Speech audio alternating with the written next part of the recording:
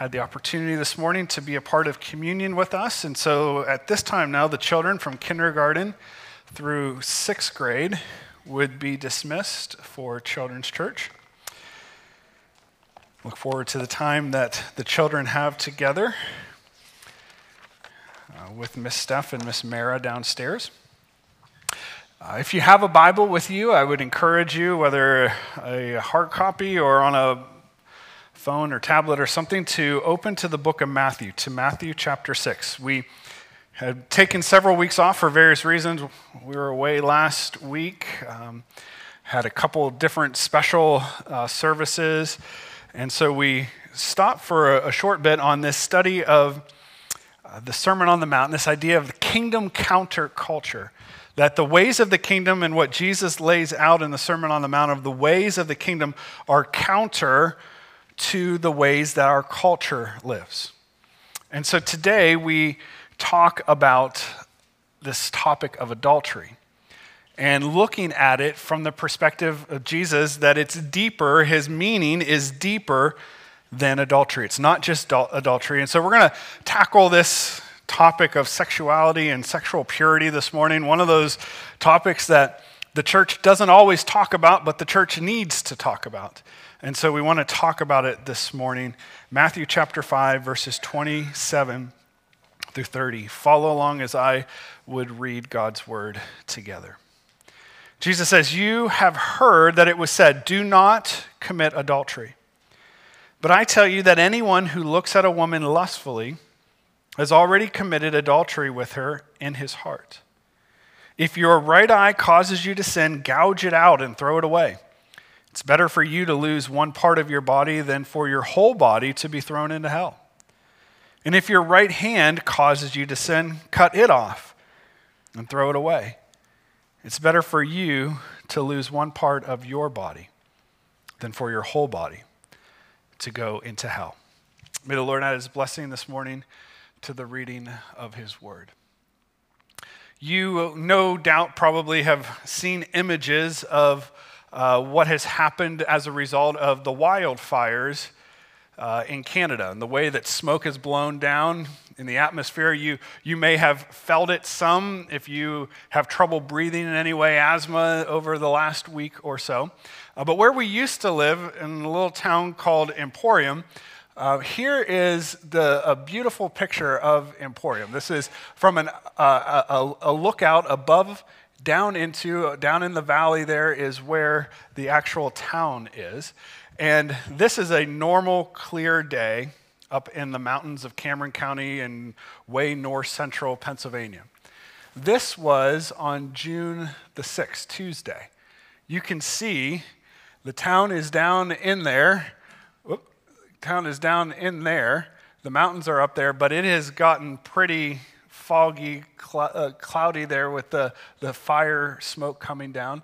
And this was on Tuesday. You can barely see anything out there.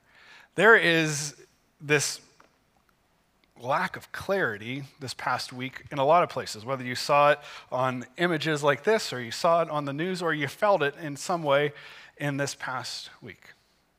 We looked at recently the Beatitudes in Matthew chapter 5 at the beginning of the Sermon on the Mount. And Matthew chapter 5 verse 8 says this: "Blessed are the pure in heart, for they will see God." I don't think I would be making too big of a statement to say we desire to see God. Amen? If you agree with that, we desire to see God. Amen? We desire to see him, and certainly there is this sense of seeing him as a reference to salvation through Jesus, that those who place their faith in him have this future hope of seeing him face to face. This is what we look forward to. This is what we celebrated, the work of Jesus in communion and on the cross, is that we look forward, as we look back, we look forward to one day we will be with him face to face.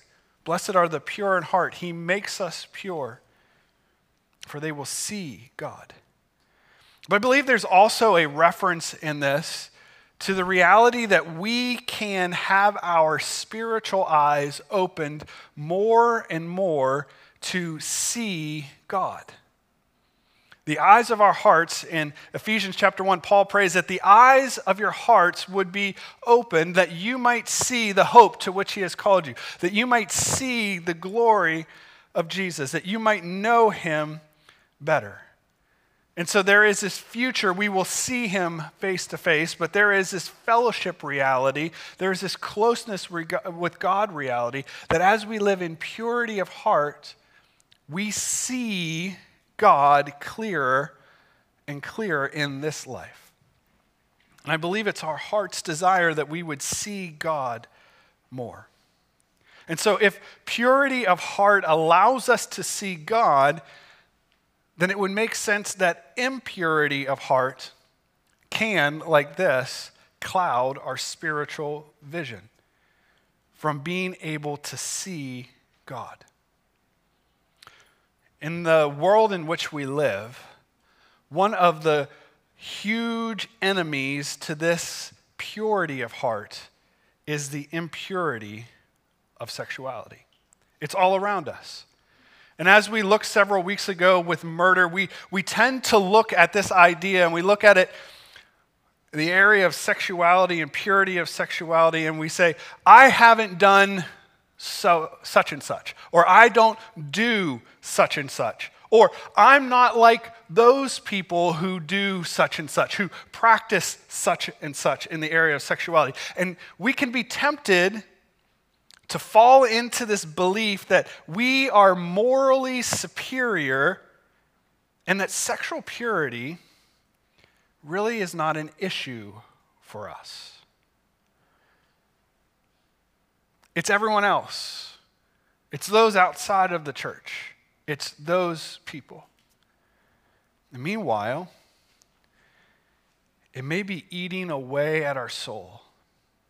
It may be clouding our vision to see God as he truly is. And we may not even know it. So a question right at the beginning of this message is simply this: is it your desire to see God clearer and clearer? Is it your desire that the light and the glory of Christ would become more and more visible to you? Is it your desire that you would know him increasingly deeper and deeper and deeper? Is it your desire this morning? Is it what drives your passion? Is a hunger and thirst to know him what drives you? If it is, then I would encourage us to be serious about looking at this issue of sexual purity and to pursue it intensely. To do this, some sermon notes, if you want to take some notes with a few extras on the screen. To do this, we want to understand first what the intended meaning of what Jesus was talking about. He says in verse 27 again, you've heard that it was said, do not commit adultery. Jesus is affirming the fact that adultery is forbidden. Jesus is referencing Exodus chapter 20, verse 14, the seventh of the 10 commandments, which says, you shall not commit adultery. And so what he is saying is, you've heard, you know, these were Jewish people who knew the law well. You have heard that it was said, and you know, do not commit adultery. And in doing so, what he is saying boils down to two things. He first is holding up God's ideal that is established in the Garden of Eden in Exodus chapter 2, where sex is between one man and one woman in the context of marriage. I know this is not this is where kingdom counterculture comes, because the culture does not say that sex is for one man and one woman in the context of marriage. But in Jesus affirming, you shall not commit adultery, he is affirming God's design for marriage. Later, as we study Matthew, in Matthew chapter 19, when he talks about divorce, he goes back to the garden as well, and he says, the reason divorce is not allowed is because God, his original intention was for a man and a woman to be together in marriage and that not to be broken. And so as he affirms that, he is affirming here that sexuality is to be practiced between one man and one woman in the context of marriage. This is his intention. He's also holding something else up. He's also holding up the prohibition of all other forms of sexuality outside of those confines. If he's affirming man and woman in marriage, he is then saying everything else outside of that is outside of the design of God and therefore is forbidden. So things like, at the very least, adultery. When a man and a woman are married, there should be he is forbidding sexual practice outside of that husband and wife relationship, adultery. He's affirming that.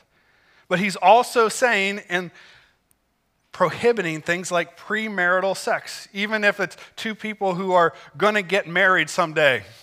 It's not, we're going to get married someday, so we might as well just have sex now. It's not sex with multiple partners. It's not hooking up or whatever the terms are today. He's forbidding sex with children. He's forbidding gay and lesbian sex. He is forbidding sex with animals, bestiality, and so on. Anything that you can get your mind around that the culture might throw at us as a way to practice sexuality, Jesus is forbidding here in this place. He is affirming the law and the wider teaching of Scripture, which is what the Pharisees and the teachers of the law were holding it at. They were saying it's just adultery. It's just the actual act of a husband and a wife outside of that. And so he goes further in saying this in verse 28. But I tell you that anyone who looks at a woman lustfully has already committed adultery with her in her heart. The intended meaning is adultery is forbidden, and all of these sexual practices outside a husband and a wife relationship in the context of marriage is forbidden. But he says it's not just if you don't commit adultery. It's not just if you have sex within the context of a husband-wife relationship. He's saying lust in the heart before God is equal to adultery. He says that anyone who looks lustfully at a woman commits adultery with her in his heart. This would be in line with the 10th commandment, which is in Exodus chapter 20, verse 17, which says, you shall not covet your neighbor's house. You shall not covet your neighbor's wife or his manservant or maidservant, his ox or donkey, or anything that belongs to your neighbor. Coveting is wanting what is not yours. And it's a desire that is closely linked to lust. It's a desire of the heart. It's closely connected to lust in this concept here. To lust is to desire, to long for, or to seek things that are forbidden. To long for, to desire, or to seek things that are forbidden. So Jesus is saying that whatever we desire in our hearts that we lust after is akin or is equal to the physical act of sex with another in the eyes of God. Here's Jesus, who was constantly accused of, you want to do away with the law, and he says, no, I didn't come to do away with it, I came to fulfill it, and it's going to continue on. He comes after them, and those who were accusing him, those who were saying, oh, you're doing away with it, he goes to them and says, the intention of the law is not just don't have sex outside of a husband-wife relationship, and all those things, it's don't even commit lust. Look lustfully at another person in your heart. So what does this look like? What does this lust in the heart look like practically? I want to break it down into 3 different categories. The first is where we often think of when it comes to lust, and that is in the physical realm. I don't have to tell you that television shows, that movies, that magazines are just inundated with sexual messaging. It's all around us. I think about social media, and there may not be nudity, but there is a lot of suggestive kinds of posts. There are videos and reels and short videos and various social media aspects that there is not necessarily nudity, but it is all about sex. And it's about, lack of, less and less clothing, all of these things. It is not about, what's going on for fun adventure. There are sexual overtones in so many of these things. It's all around us. And things like pornography on the internet and movies and magazines, even books. Books are inundated with sexuality and the storylines. And video games. A lot of video games have these sexual undertones to them, or even things that are explicitly sexual in them. They are things that we usually see through our eyes, that are processed by our minds, that have the effect of arousing sexual desire towards another person in us. This is the lust physically. All these things, and you may be able to come up with others. If I had a whiteboard up here, you could probably throw other ones out there. Ways in which there are eyes that lead to our minds having thoughts that arouse desire for another person in us. Ways that these things are out there. Physical. What does lust in the heart look like practically? It's in the physical. Through the eyes, processed by our minds that arouse desire towards another person. There's two others. And these are ones that we don't often think about, but still are prevalent for us. The first is in the area of emotional. Lust does not just have to be physical. Lust can also be emotional. It usually flows from being in an emotionally needy place where someone listens to you, where someone supports you emotionally, and all of a sudden down the road you start having thoughts about that person and the way in which they are supporting you, and finding yourself being emotionally connected to them. And maybe along the line there even comes these thoughts of like, whoa, where are these thoughts going with this person? Because there is an emotional connection. And all of a sudden, before you know it, you can imagine being emotionally connected and intimate with that person. It may have nothing to do with a physical thing, but there is a lust after that person emotionally. Connection. And lust can happen in the heart that would look like adultery in the eyes of God just because of the emotional connection with another person outside of this husband-wife relationship. The third area is spiritual. Lust can be spiritual in desiring a person because of their love for God. Wow, I love the way they love God. And it draws. There's brotherly, sisterly love, but there can actually be this spiritual thing that can take place. And here's when it usually happens. If you're married or not, with a person that you look at and you're like, I wish, if you're married, I wish my spouse listened to me like that on an emotional level. I wish my spouse would connect with me on a heart level like that person. I wish my spouse would love God like that person. I wish my spouse. Or if you're not married, like, boy, I really want to find a person who is like that. They listen to me, which is a good thing, right? Loving the way a person loves Jesus. Boy, I'm looking for a person who loves Jesus like that. And before you know it, rather than it just being this like, I'm connected to you, I'm a brother or sister in Christ, I thank you for your friendship, those kind of, all of a sudden there's a heart desire in you that you're going, whoa, I really want. There's a longing, there's a desire for that person because of these things. You may say, I would never have this physical stuff. But I think more and more prevalent when we're not connected well to others, or when there's something in a relationship that we have with a spouse that is lacking, it is so easy to become lustful after another person who fills and who gives us what another person should be giving us.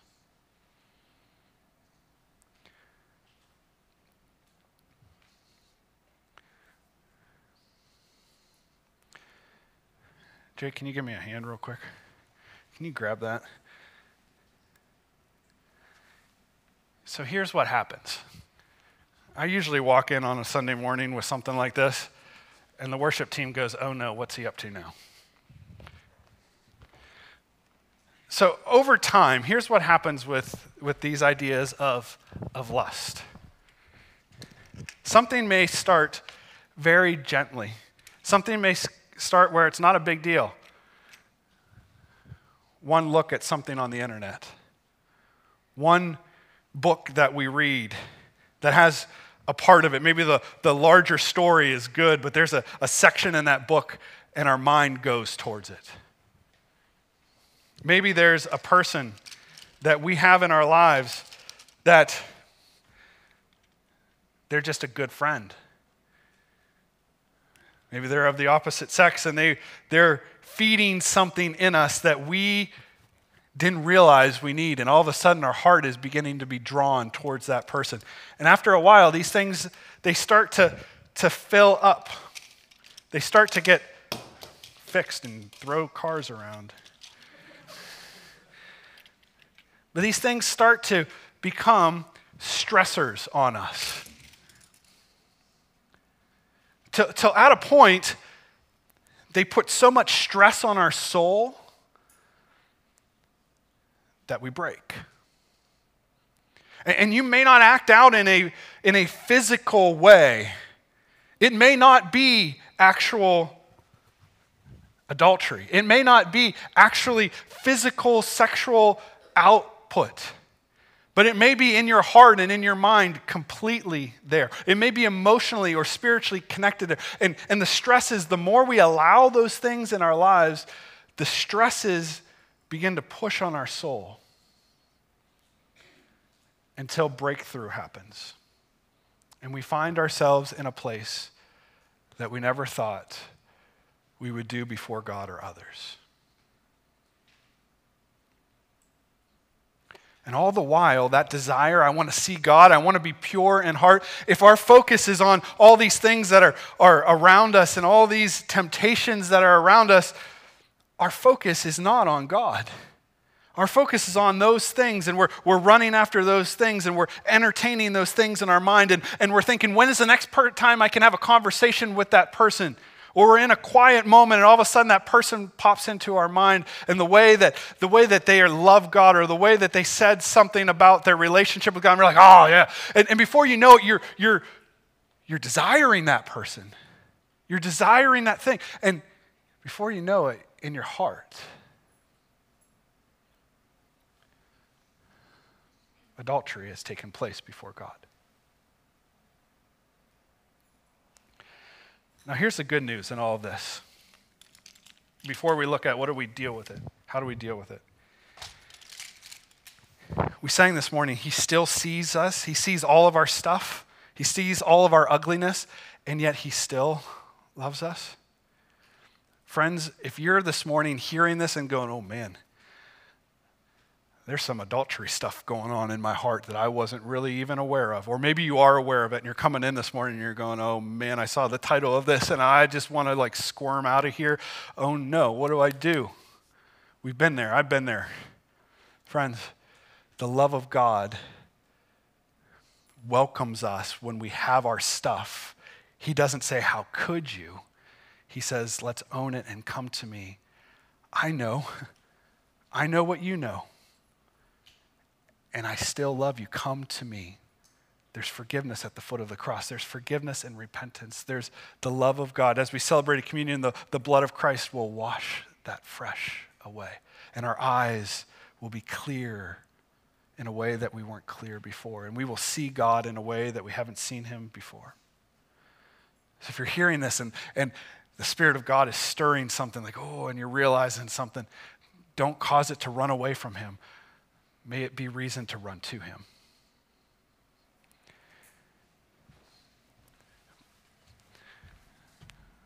But let's see what Jesus says in these last few moments together, what Jesus says about how to deal with it.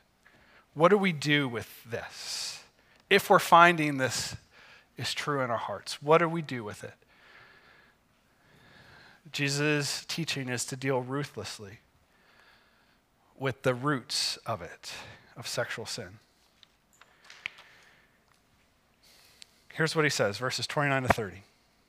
Settle matter, or 29, if your right eye, I jumped up a paragraph.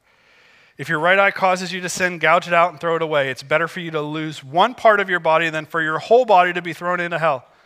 And if your right hand causes you to sin, cut it off and throw it away. It's better for you to lose one part of your body than for the whole body to go into hell.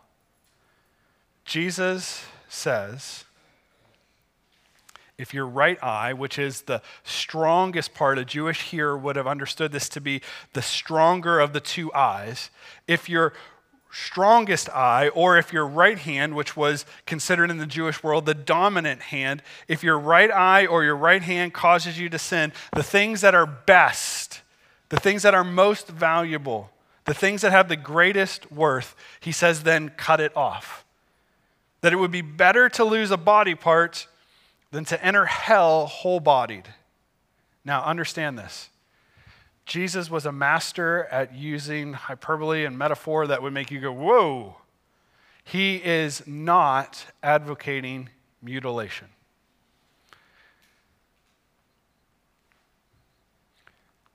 John Stott makes the point that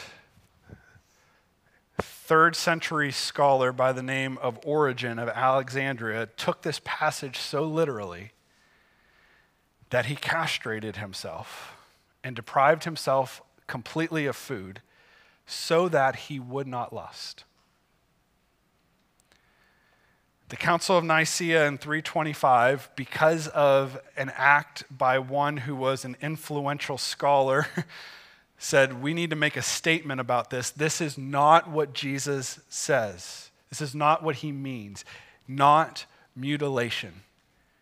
Don't follow what he is doing in that physical way, because he didn't want others to do it as well. What Jesus is saying is not mutilation, but the other term for this is mortification. This is a big theological word, but all it simply means is this, that you go to kill the sinful desires in your flesh, and that you take whatever means is necessary to the desires of your heart that are sinful to make sure that they don't live. Paul says it in Romans 6, put to death whatever belongs to the flesh or the sinful nature. Kill that. The idea is that everything that we feed lives, but the things that we starve die. The things that we feed live, but the things that we starve die.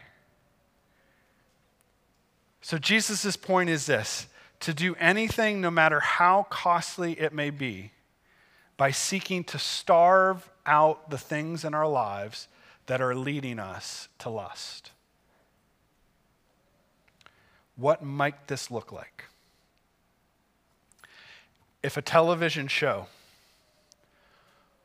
or movie are leading you to come to places of lust, then don't watch that show. If TV in general, one article that I read, the author said, if TV in general leads you to places of lust, get rid of your TV. That may mean for some that if you have a streaming service, Netflix or Hulu or something that is leading you, the things that are on there, you find yourself going to and you find lust coming and building up in your heart. It may mean I cannot have that streaming service in my house or I'm going to go down that road towards lust. No matter how hard I try, I'm going to go down there eventually. I may have a couple days where I don't go there, but there's something in me that I'm going to go after that thing eventually. But I want to have that, I want this show and this show and this show. Those aren't bad, but I know eventually I'm going to go to this show and this show and that show. It may mean this. Ruthlessly dealing with it may mean I cancel Netflix or whatever my streaming service is. If internet pornography is the thing and you just find yourself going there, it may mean that you need to get a filter on your phone or on your computer that is going to block sites that aren't good. It may mean you get accountability software that sends a report to an accountability partner that says everywhere you've been. It may mean that.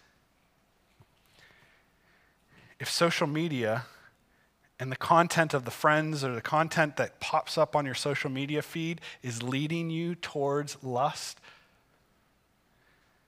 it may mean you're off social media. If your phone leads you to lust, it may mean you get that phone to an accountability partner who every day or every week is looking at it to see what's there. And if that's not working, it may mean that phone may need to find an alternative.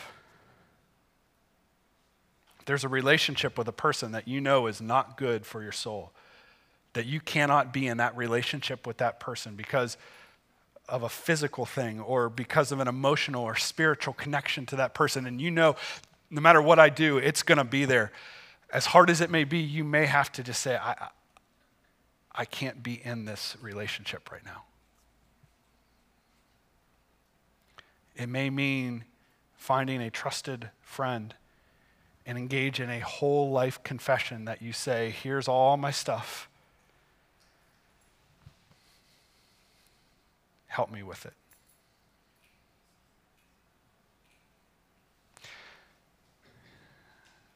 Some of you may be listening to this and going, well, this sounds really legalistic, these steps.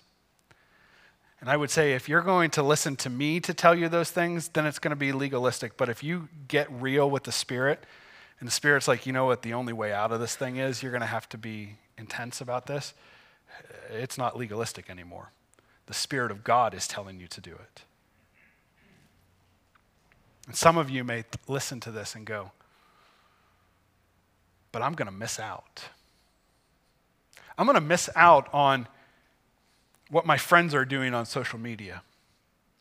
I'm going to miss out on what everybody is talking about on this television show. Or I'm going to miss out on this movie that everybody says is the movie that I need to go see. Or I may miss out. I really have a good relationship. I like this person. I may miss out on this friendship with this person. I may miss out. I may miss out. I may miss out. I may miss out. Jesus' point is, yeah, you may miss out. Your right eye and your right hand, those are your best and your strongest. You may miss out in this life. You may not see with 100% vision in this life. You may miss out. You may be looked at as a weirdo. You may be in a group of friends and they're talking about something and you have no idea what they're talking about. And they may say, what are you living in? Are you a hermit or a monk living in a hole somewhere? What's wrong with you? You may miss out. And Jesus says you may. But he says, what's better? Live through this life maimed, missing out, or experiencing everything this world has to offer and have lust in your heart and sexual stuff going on all over the place and not see God in this life and in the next. That's the cost, he's saying. He's saying, what do you want to live for? Do you want to live for the moment here and experiencing life here? Or do you want to live for seeing God now and for eternity? That's why I asked at the beginning of the message, what is your heart's desire? Do you want to see God? Is it your passion to see him? If it's not, then most likely you're just going to say, you know what? God's pretty good. He's one of those things in my life, but I kind of like all the other things, and I don't know I want to pay that price. And if that's where you're at, that's where you're at. But just hear that what God is saying, what Jesus is saying, is he is so supremely good in this life and for eternity, that anything that this life has to offer that may feel good in our flesh, it is worthless. It is worthless in comparison. And maybe you're not there right now. And if you're not there right now, I would encourage you to really wrestle that out with the Lord. And just say, Jesus, if these things look more attractive to me right now than you, I need to see you. And if that means, I'm not even quite sure if that means that I give this stuff up to see you. I'm not even sure. But I want to figure out if you're worth it. If what I hear about of Jesus is really who you are. And so if that's where you're at, hey, I've been there in my life. I've been there in my life. The flesh will wrestle with me still, where every times and I'm like, man, I've been seeing other things, and my view of Jesus has come down. And Lord, I repent. And every time he welcomes me back, and every time he say, well, what was I doing? What was I doing? You're way better than any of that other stuff. And it doesn't even have to be just about sex. It can be anything of this world, any kind of sin.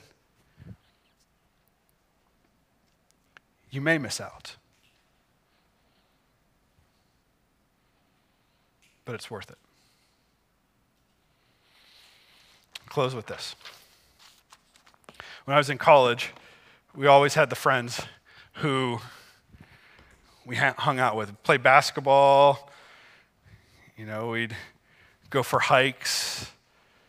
We'd go to all the sporting events at the school. It was like the guys and the group of girls that you were like, you're hanging out. Like, nothing's going to separate you from any of these people. Like, you're in there. And then all of a sudden, there's one of the guys, this girl pops up that's outside of the group, and all of a sudden, he becomes interested in her. And you're like, dude, where you been? We were playing basketball last night. Dude, where you been? We were going on a hike. Where were you? Oh, I was hanging out with. All of a sudden, that hanging out turns into they're dating. And you know what all the guys are doing? Oh, man, she's got you under control. You're not even making decisions for yourself. You are so lame. And then another one would find a girl that they kind of thought was a little bit better than hanging out with the guys. And that guy would get the raw treatment. And he'd go, what are you doing, man? What are you doing? Until all of us pretty much found that woman and they're like, oh, hey, guys, you guys are good, but she's way better. I like spending time with her. I like spending time with you guys, but I like spending time with her. All of a sudden, the values changed. All of a sudden, began to see someone of greater, I want to be with this person more than, guys, I know you're going to be mad, but I know you'll understand. And if that's the case when it's good relationships, how much more is it the case when it's sinful stuff in comparison to Jesus? So this morning, as the worship team would come, I just would simply say, if you have stuff that you want to pray with the Lord on, if there's some stuff you need to bring out of the darkness and into the light, if there's some stuff that needs to be eliminated from your life, not because I've said it, but because the Spirit of God is working on your heart. And it may be that thump, thump, thump, thump, thump, thump in your heart. It may be that thing that's in your mind and you're like, oh, I don't want to do this. If it's there, don't run away from it today. Deal with the Lord on it today. Bring another person that you can be accountable to in on it today. That your eyes would be opened. to see Jesus more and more. So, Spirit of the living God, we do ask that these words, Lord, I simply offer them to you. Anything that's of me, from me, may it fall to the ground. But you're way, way, way, way, way better at speaking than I am. You can take these things and apply them to our hearts. So I pray that you would. And God, I pray that we would have a view of Jesus this morning that would cause us not to run away from him if we're dealing with any of these areas, but would cause us to run to him to receive mercy and grace and forgiveness, to receive freedom. That anywhere where the enemy may even have a foothold in these areas of our lives, that the power would be broken as we confess and come into the light. And God, I would pray against every spirit of condemnation and shame and every religious spirit that would say, don't admit it. Don't come out into the light. Hold it together. That the voice of Jesus would be louder. Holy Spirit, do your work in these moments. In Jesus' name, amen.